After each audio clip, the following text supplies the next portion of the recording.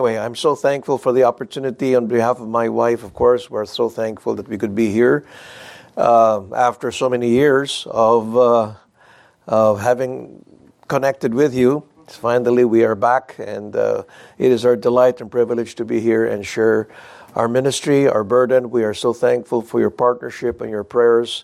So, yes, Pastor, I do preach usually about an hour and 10 minutes, but I'm not going to stretch it. You know, you might be adjusting a little bit too far here. But I was wrestling with a question. By the way, I wanted to share a blessing. Is that this afternoon, my friends they came from our members of our church. They're now based in Sacramento. The Arutas, I mentioned them this morning. So that was Arnold, Grace, and their two children. So his son Matthew, this afternoon, came to know Christ as personal Savior. So what a thrill. I figured it really was of the Lord to bring us here in this part of the globe just to get that one soul saved. It made the trip worth it all. So we praise the Lord for that. Okay, so I was wrestling, Lord, what would you want me to preach to a well-taught congregation? I'm sure Pastor Harder, Pastor Scott has been expounding the text of Scripture and preaching to you the Word of God. So I figured, what else am I going to tell these people? If they have been preaching the Word of God all these years, then what is there for me to say that has not been left, that has been unsaid? So I figured, well, finally, this is what the Lord laid in my heart. Luke chapter 6, perhaps a very familiar passage to many of us. Luke chapter 6, verses 46 to 49. Very simple parable, lesson, poignantly pointed out by the Lord Jesus Christ. And let's read this portion of Scripture responsibly. I'm going to request everybody to please stand up. I read verse 46, you read verse 47, and when we reach verse 49, we'll read it together. Reading from verse 46, Jesus here is speaking, "And why call ye me Lord, Lord, and do not the things which I say? Whosoever cometh to me, and heareth my sayings, and doeth them, I will show you to whom he is like. He is like a man which built an house and digged deep, and laid a foundation on a rock. And when the flood arose, and the stream beat vehemently upon that house, and could not shake it, for it was founded upon a rock." 49.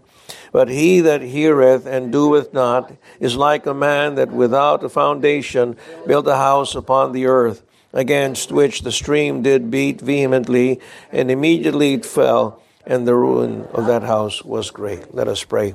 Father in heaven, we humbly come before thee once again. We are so thankful to you for saving our souls. We thank you for the gospel. We thank you for Calvary, as always, for sending your Son to die on the cross in our stead, to be our sin bearer and sin substitute. And thank you for raising him from the dead.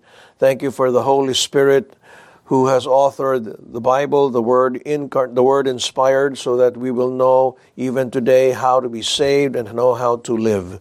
So we ask, dear Father, that you will open our eyes once again, that we may behold wondrous things out of thy law.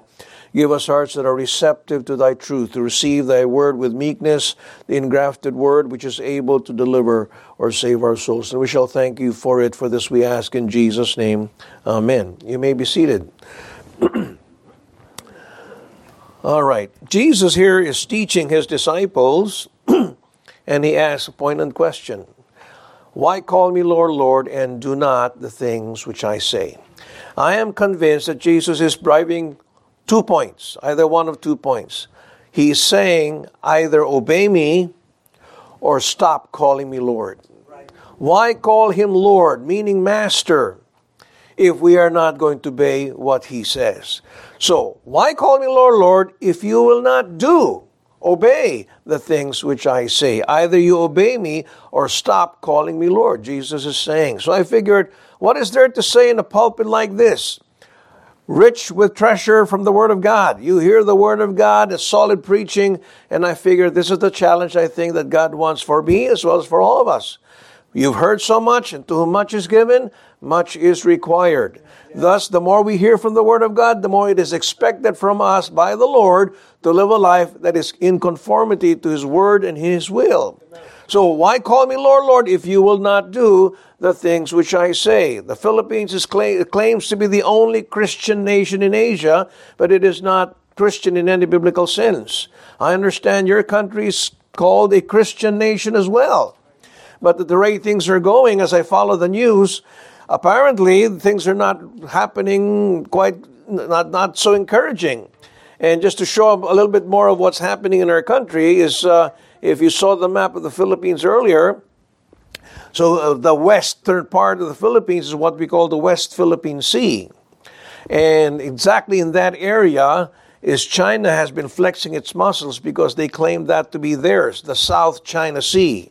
And there has been tension brewing there, so that some years ago, during the time of President Noynoy Aquino, this was brought to the international courts to decide whose territory was that owns it.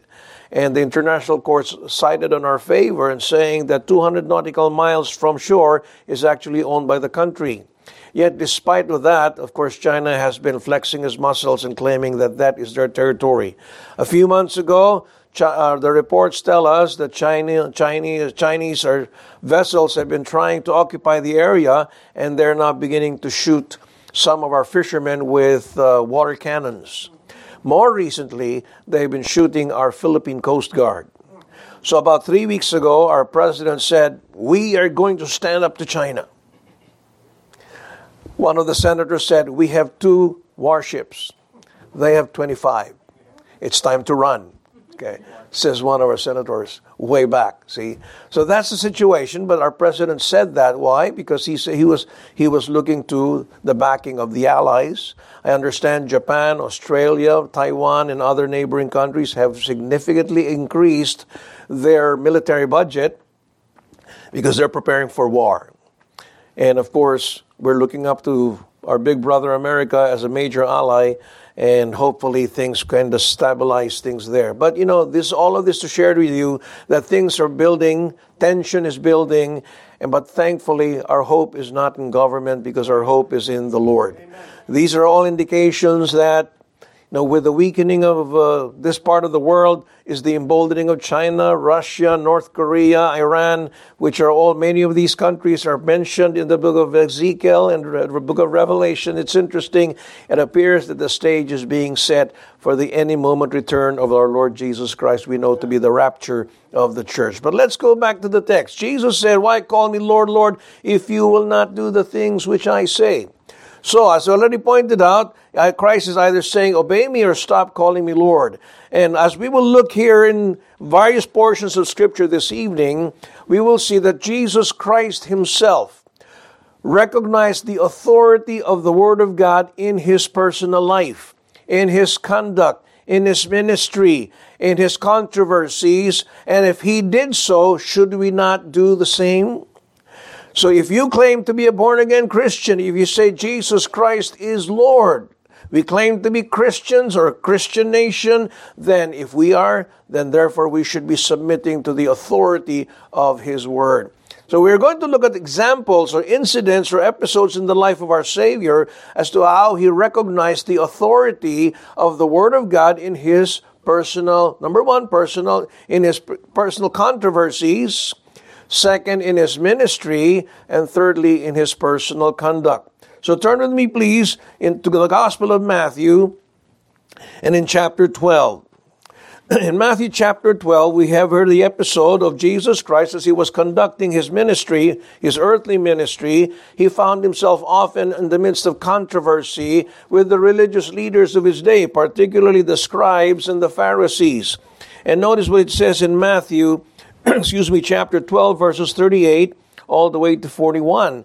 Then certain of the scribes and of the Pharisees answered, saying, Master, we would see a sign from thee. Scribes and Pharisees, the religious leaders of the day, they were supposed to be familiar with the Old Testament scriptures, but they would not take Christ's word for it and would not believe him. That's why they were looking for some more signs. We want some more signs before we would believe you. In essence, is what they were saying. Verse 39, but he answered and said unto them, Jesus' reply, an evil and adulterous generation seeketh after a sign, and there shall no sign be given to it but the sign of the prophet Jonah. See, can you imagine how the Pharisees and the scribes felt? An evil and adulterous generation seeks after a sign. I cannot imagine the scribes and Pharisees say, boy, we're looking forward to hear from you the next Sunday. Because he just basically mildly rebuked them. But notice what he said. What Jesus' reply was, you want a sign? I'm going to refer you to the Scriptures. And of all the portions of the Old Testament, he refers to the book of Jonah. One of the most questioned books in the Old Testament. The book of Jonah. People could not believe that a real literal whale or a great fish would swallow up this prophet Jonah. So Jesus said, I will give you a sign, and it's a sign of the prophet Jonah. For as Jonah was 3 days and 3 nights in the whale's belly, so shall the Son of Man be 3 days and 3 nights in the heart of the earth. What sign was he referring to? Apparently he was referring to his death and resurrection. So that will be the ultimate sign for people to finally say, this must be the Son of God. He must be the Messiah that has been predicted way back in the Old Testament scriptures. But he went back to the book of Jonah. And to this day, there are a lot of people who claim to be Christians, but they're actually liberals. They deny the authority and the inerrancy of Scripture, and they would say, no, the story of Jonah cannot be true. That reminds me of a story of an 8-year-old girl who was starting to share her faith with an elderly man. And she was saying, sir, if you died today and you are without Christ, then you would go to hell. But if you trust in Christ as Savior, then you would go to heaven. God will forgive you of your sins. And then the elderly man, the skeptic that he was, he said, well, you don't believe everything that's written in that book, do you? So the young girl started scratching her head and said, like what, sir? And he said, like the book of Jonah. I mean, all those gastric juices must have suffocated Jonah. He must have died there. There's no way that actually happened. So the young girl said, well, you know what, sir? When I get to heaven, I will ask him. That's what she said. So the elder skeptic said, well, what if he's not there? Well, then if he's not there, sir, then you ask him. There are only 2 places to go to anyway, and heaven or hell. And she was an apologetic there. She defended her faith at her age, 8 years old, and she said, if he's not in heaven, then you ask him. You'll be in hell. You see, the truth is, whatever the Bible says is actually true. Jonah, as the Bible says, exactly as the writer of Scripture said, as he was moved by the Holy Spirit, was indeed inside the whale, inside the belly of the whale, so that eventually he got stuck there for about 3 days and 3 nights until eventually he was vomited out. So there are people today who do the same thing. They will question the authority of Scripture. They think they're too smart to question the very authority of God's Word itself. See, it reminds me again of a story of the story of Moses. Okay, the story of Moses, here they were, and they were talking about the story of the Red Sea, a Christian and a skeptic. And then as they were talking about that story about the parting of the river until the crossing of the Red Sea, and then the skeptic said, you know what? There's a recent discovery. Scholars say that these Israelites did not go through the Red Sea. They went through the Reed Sea, the Sea of Reeds. So what's the point? The Sea of Reeds it's just 1 foot deep.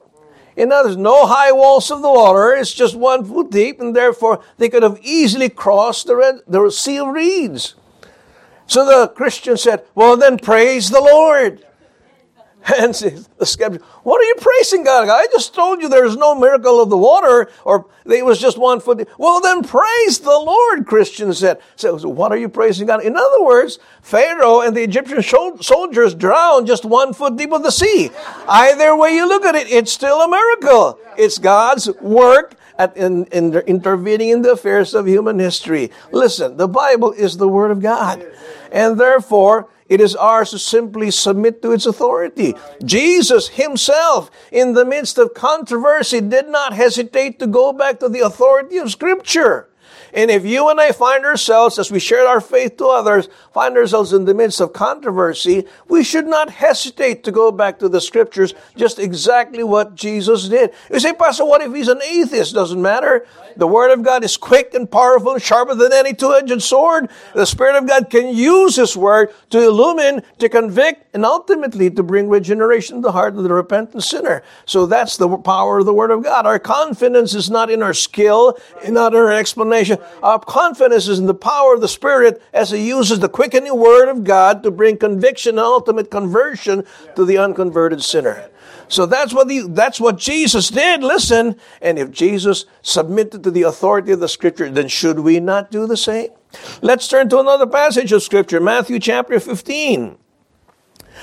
Then came, reading from verse 1, then came to Jesus scribes and Pharisees. Here they are again, the religious group of his day, which were of Jerusalem, saying, why do thy disciples transgress the tradition of the elders? For they wash not their hands when they eat bread. So here they were. These were the scribes and Pharisees. They were always finding fault, looking for some issue that they can raise against the Lord Jesus Christ. Finally, they thought, we found an issue. He broke a man-made tradition. What was that tradition again? Verse 2, why do thy disciples transgress the tradition of the elders? What tradition was that? For they wash not their hands when they eat bread. Big deal. Okay? He didn't wash his hands before eating bread. How did Jesus reply? Notice in verse 3, he answered and said unto them, then why do you also transgress the commandment of God by your tradition? For God commanded, saying, and he goes back this time also again to the Old Testament. He goes to the Decalogue, the Ten Commandments, and says, honor thy father and mother, and he that curses father and mother, let him die the death. He goes back to the Scriptures, the Old Testament.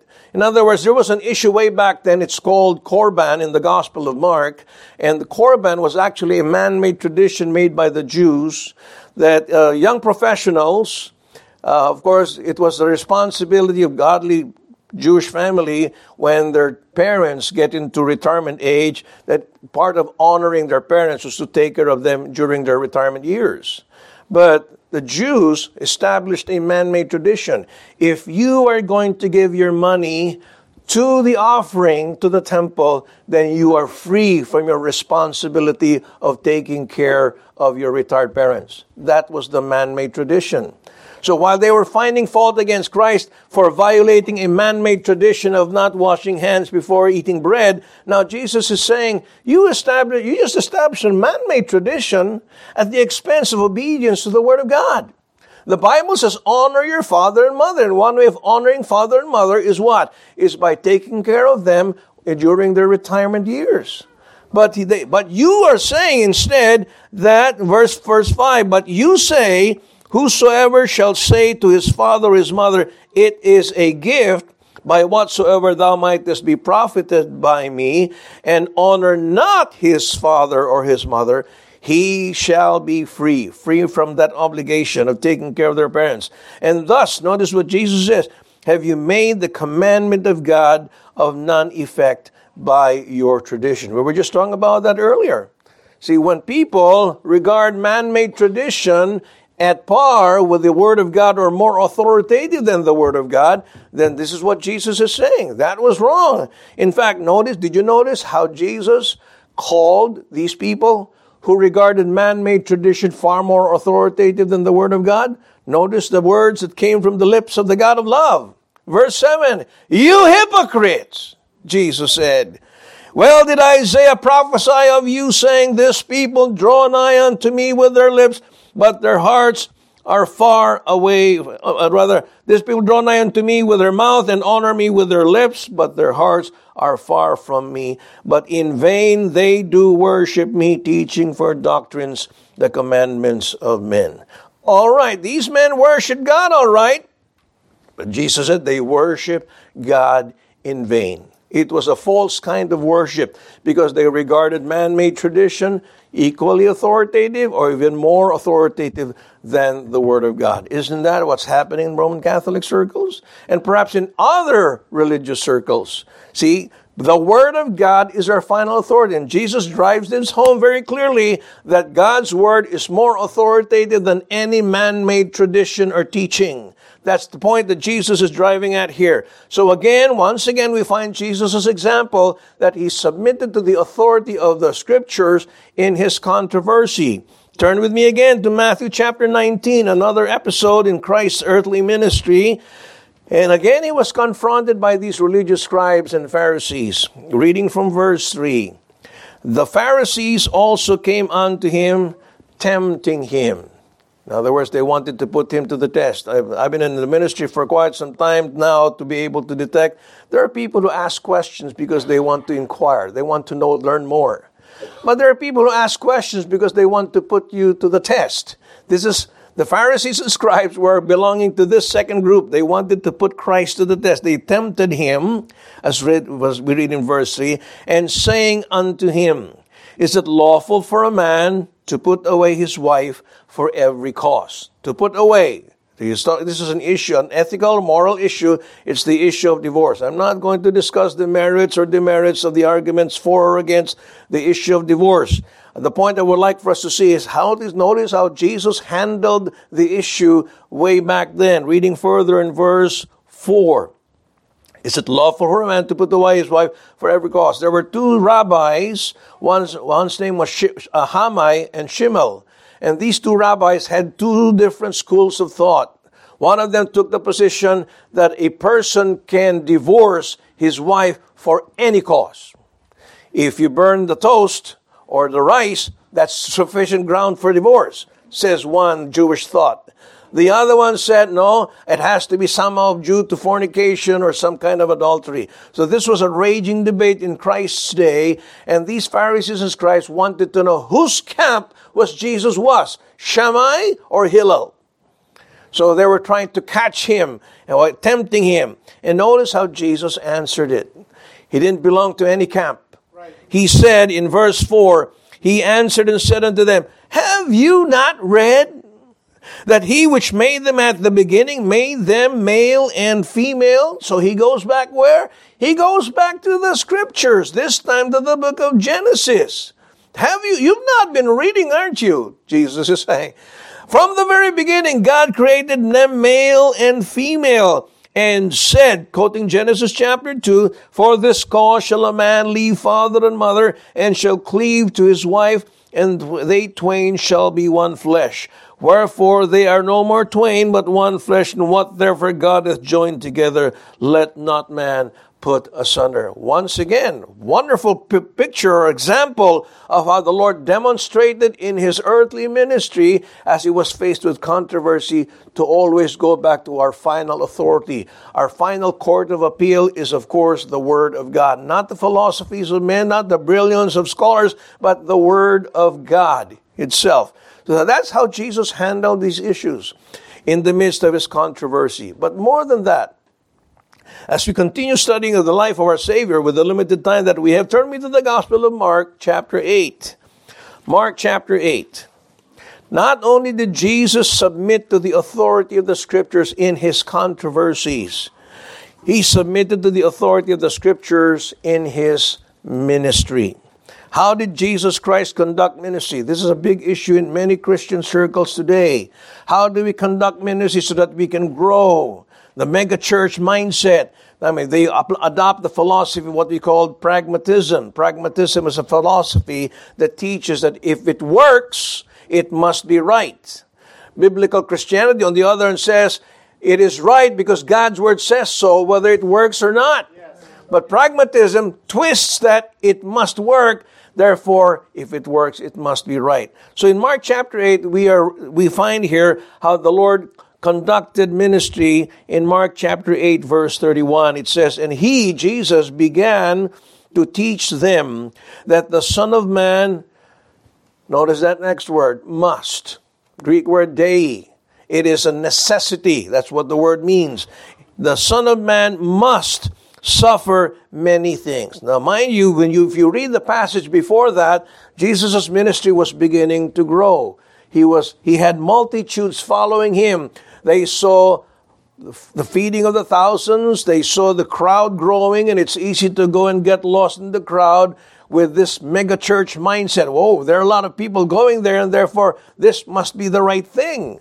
Now, Jesus starts pointing out some more biblical truth and says, the Son of Man must suffer. Can you imagine if you were one of those disciples in the days of the Lord Jesus Christ?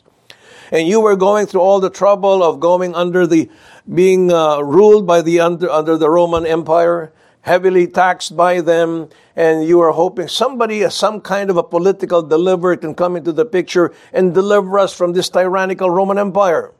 And as they were seeing the crowds growing during the ministry of Christ, they figured maybe he could be that man who can topple down the Roman Empire, and therefore we can be freed from all their bondage of taxes and other burdens that they place on us. So, but notice how Jesus states his case here in Mark 8:31. He began to teach them that the Son of Man must suffer many things. You say, whoa, hold it. I'm already part of this mega group. I mean, we have a huge following and you must suffer? Doesn't make sense, but that's what Jesus said. The Son of Man must suffer many things and be rejected of the elders and of the chief priests and of the scribes and be killed, and after 3 days rise again. If you and I were there, I would probably ask this question. Well, why must you? We have a big crowd. We have a huge following, and why must you have to go through this? There's only one answer to that. We find it in 1 Corinthians chapter 15. 1 Corinthians chapter 15, Paul, in this great resurrection chapter, explains to us what the gospel is. I'm reading from verse 1. Moreover, brethren, I declare unto you the gospel, which I preached unto you, which also you have received, and wherein you stand, and by which also you are saved. If you keep in memory what I preached unto you, unless you have believed in me in vain. For I delivered unto you first of all, again, it was the gospel, which I also received, how that what? Christ died for our sins. Did you notice the next 4 words? According to the scriptures. And that he was buried, and that he rose again the 3rd day. Notice again the next 4 words, according to the scriptures. So if you and I were to ask Lord Jesus Christ when he said Mark 8:31, why must you go through it? Because I must go through it according to what the scriptures say. Jesus conducted his ministry according to what stood written. It was his final court of appeal. And I'm preaching to you as a minister of the gospel, as I preach to every one of us here as we continue to serve him. We ought to conduct ministry according to the scriptures. We will always be tempted to be pragmatic, to find ways and means to fill up our space, and we're thankful. I mean, this morning, I saw a good crowd this morning, and it looks like this has been going on in this ministry, and that's basically because of the preaching and teaching of the Word of God, where we don't have to look for some gimmicks in order to get people into our pews. Our confidence is in the power of the Word of God, so we preach it straightforwardly because it is God's Word, and allow the Spirit of God to do His work in using His Word to convict and eventually convert people to Him. So Christ submitted to the authority of the Scriptures in His controversies. He submitted to the authority of the Scriptures in His ministry. And if He did that, should we not do the same? See, we are all waiting for, hopefully, the words of our Lord Jesus Christ when we stand before Him at the judgment seat. The well done, thou good and faithful servant. The apostle told Timothy that a servant or a person has to be able to comply with the rules of the master if he is going to be well-pleasing to his Lord. And that's exactly what we should be doing. We know what is right and wrong, what is truth and error, what is pleasing to God and what is not, according to what He says, not according to what men say. So, He submitted to the authority of Scriptures in His controversies and also in His ministry. But it's interesting, He also submitted to the authority of the Scriptures in His personal conduct or in His personal life. We see that in Luke chapter 4, and its parallel passage in Matthew 4. But let's stay in Luke chapter 4. We have here the inspired record of the temptation of the Lord Jesus Christ. Jesus Christ was tempted by no less than the devil himself. And we read in verse 1 that Jesus, being full of the Holy Ghost, returned from Jordan and was led by the Spirit into the wilderness, being 40 days tempted of the devil. Okay. And in those days he did eat nothing, and when they were ended, he afterward hungered. Okay. The Bible clearly teaches Jesus is God, but when he tabernacled in human flesh, he did not leave his deity. He never ceased to be God, but he subjected himself to the limitations of humanity without ceasing to be God. And therefore, here's an instance when Jesus Christ was showing his humanity. He became hungry because he was a human being. And we read, after 40 days of not eating, therefore he became hungry. The devil saw this as an opportunity. Verse 3, and the devil said unto him, if thou be the Son of God, command this stone that it be made bread. Okay. So here he was. The devil was trying to appeal to personal appetites. And by the way, this is the devil's modus operandi in order to allure us away from the will of God as well. He will try to appeal to our personal appetites. Now listen, not all desires are sinful. All of our desires, many of our desires are God-given. My desire for the opposite sex is God-given. My desire for, I know it's debatable, for ice cream is God-given. I believe so. See, but there's nothing sinful about that. But the moment we try to satisfy those appetites outside the boundaries of the Word of God, then that becomes sin.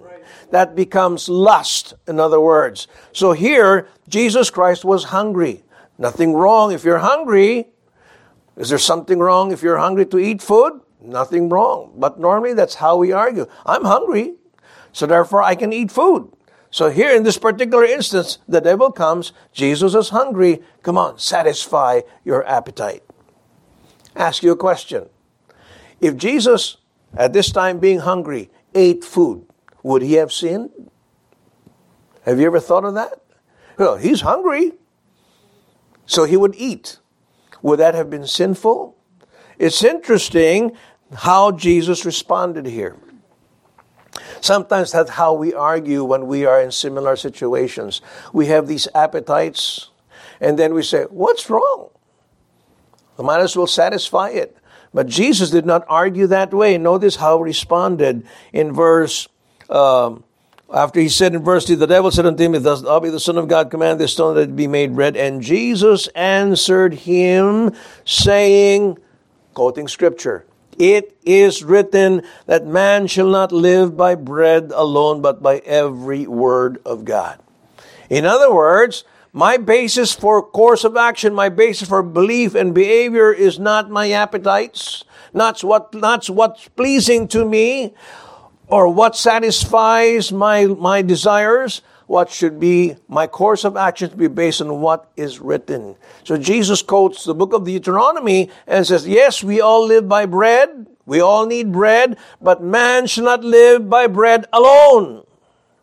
But we live by every word that proceeds out of the mouth of God. Jesus did not submit to the temptation of the devil to begin with. It's the devil giving the suggestion.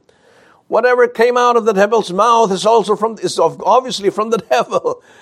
And therefore, it would have been wrong for the Lord Jesus Christ to yield even at this time when he was just simply hungry.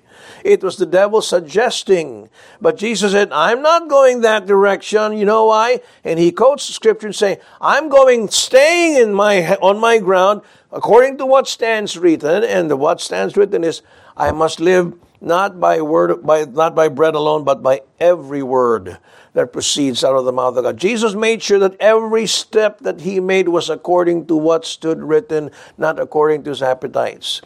That should be a challenge to us. I know many times we make our decisions and try to justify our decision based on, I just want it, I'm hungry, etc. But the question is, a more important question, is this what pleases God? Is this according to what stands written? So the devil tried to appeal to the appetites of our Lord, and he did not yield. The devil will try to appeal to our appetites. We have to be very careful and make sure that our course of action be according to what stands written, just as Jesus did. Second temptation, the devil taking him up into a high mountain, showed unto him all the kingdoms of the world in a moment of time. Okay, so he was appealing to his avarice. Okay, I can give you all of this. The devil said unto him, all this power will I give thee, and the glory of them, for that is delivered unto me, and to whomsoever I will, I give it. Remember, the devil is the prince of the power of the air. He's the god of this world at this time. God is allowing him to, in a sense, exercise that authority even in his wicked state. And here's the devil alluring the Lord Jesus Christ. I can give you all of this. Have you ever had an offer like that?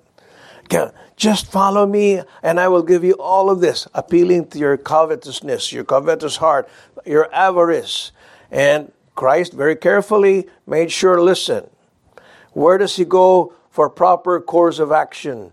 He goes back to what stood written. He says in verse 7, the devil said, if thou therefore wilt worship me, all shall be thine. Really? Everything will be mine? All of these material benefits will be mine? See, tangible material stuff is very appealing. And by the way, let me remind you, I guess this question may have been asked you already before. Steve Jobs, okay, perhaps an epitome of somebody who has fulfilled the American dream. All of us know that he died. Did you know how much he left when he died? Exactly. He left everything. When you and I die, we will leave everything. And that is why it's important that if God has blessed us with plenty, listen, we don't have to feel guilty if God blesses us with plenty. We have to be thankful. At the same time, we ought to be using what God has given us and to invest it for eternity. And this is exactly how the devil was trying to play words here in order to appeal to the avarice of the Lord Jesus Christ. But he didn't have a sinful nature, but nonetheless, it was a very tempting and alluring proposal. And Jesus answered and said unto him, get thee behind me, Satan, for it is written, goes back to the scripture, thou shalt worship the Lord thy God, and him only shalt thou serve. Never am I going to bow down to you, because the Bible says so. The Word of God says so, that I should worship the Lord thy God, and him only thou shalt serve. Very clear to our Savior what his proper course of action should be in the midst of this temptation. After being appealed to in his ambitions, rather in his appetites, and now his avarice, notice the devil now attempts another avenue to allure our Savior to sin. Same avenue he does to all of us. We read this in verse 9 and all to verse 11. And he brought him to Jerusalem and set him on the pinnacle of the temple and said unto him, if thou be the Son of God, cast thyself down from hence, for it is written. Wow. It is written. Now the devil is quoting scripture. By the way, I'm sure today, in many pulpits today, the devil has quoted scripture. Oh, dearly beloved, God helps those who help themselves. By the way, that's not in scripture, okay? But the devil is in the business of, wearing a sutana or perhaps a coat and tie and opening up the scripture, but he will use the scripture and twist it, quote it out of context. Now, we are Bible-believing Christians. We go to the scripture, but we have to be very careful and make sure that every passage we read is read in its proper context. And here's what the devil did. He quoted scripture. It is written, he shall give his angels charge over thee to keep thee, and in their hands they shall bear thee up, lest at any time thou dash thy foot against a stone. The devil now quoting scripture. And did you know that the devil has a doctorate in theology? He perhaps is more familiar with the Bible than many of us. But he knows how to twist and quote scripture out of context. Now, notice, Jesus, in our country especially, I don't know how it is here, but I think in charismatic circles this is happening. But in our country, with all the mysticism that's taking place, some people believe that you can drive away the devil by quoting Scripture. In this text, it is the devil who was quoting Scripture. Okay. I remember during the EDSA revolution, we called that in 1986 in our country, when the President Marcos was toppled down from his office so that Mrs. Corazon Aquino was eventually placed in authority. And there was a long highway, the main highway in Epifanio de los Santos Avenue, where a lot of people gathered and rallied on support of Mrs. Aquino. And on one side of the highway were the Roman Catholics. They were holding their rosary beads, and the tanks were coming, and they were raising those rosaries, thinking that maybe some mystical power will go out of that rosary bead in order to stop the tanks. That's mysticism. That's not Christianity. On the other side of the highway were the supposed born-again Christians. They did not have the rosary beads, but they had the Bible, and they were raising the Bible, thinking the Word of God is powerful, and they were thinking some power will come out of this book so in order to put the stop to the tanks. That's still the same. It's still mysticism. We do not drive away the devil by simply quoting Scripture, because as we see in this passage, the devil himself quotes Scripture. There was a time in many Christian circles, perhaps 2-3 decades ago, when there were people who thought that they can drive away those territorial spirits. Oh, spirit of poverty, I rebuke you, spirit of... When the Bible says, you know what? We don't have to look for the demon behind every bush. 1 Peter chapter 5, God's word tells us, it is the devil who is like a hungry, roaring lion. It is he who is seeking whom he may devour. And Peter says in 1 Peter 5, how do you deal with that? Whom resist. How? By being steadfast in the faith. Holding your ground, the truth of the Word of God. The devil will try every possible means to get you off track from God's Word, from that straight and narrow path. And he says, yo, why go turn left? Oh, maybe you should turn right. And the Christian should say, hold it. This is a straightened path. This is what God's Word tells me how to take my path. Therefore, I should hold my ground. That's what Peter is saying. Resist by being steadfast in the faith. This is exactly how Jesus illustrated this principle. He was being tempted of the devil, but verse 12, the devil was quoting Scripture this time, and we have to be very careful because we are Bible believers, and the devil is in the business of quoting Scripture out of context. We should be able to detect that right away, that it's out of context. So verse 12 says, and Jesus answering said unto him, it is said, thou shalt not tempt the Lord thy God. He goes back to the authority of the Scriptures. So when the devil had ended all the temptation, he departed from him for a season. I believe this Jesus Christ modeled exactly what Peter said years later in his epistle, 1 Peter chapter 5. When the devil seeks whom he may devour, you are to resist. Hold your ground, being steadfast in the faith. So the key is to know the Bible well enough so that knowing Scripture, this is what God's will is for me, I just simply obey. This is what Scripture says, I simply obey. And the devil will say, let's go left. No, I stay on Scripture. Go right. No left, no right. Just hold your ground on the truth of the Word of God, exactly how Jesus did it. So let me just challenge us, all of us here. Listen, we hear much of Scripture. We study Scripture in this church, in your homes. And what a blessing it is to know this book. It is God's inerrant, inspired, infallible, authoritative Word. And it remains relevant to Christians even in the 21st century. It will remain relevant because it is God's eternal Word. The grass will wither, the flower will fade, but the Word of our God shall stand forever. So let us not allow ourselves to be duped or deceived by the devil and get sidetracked.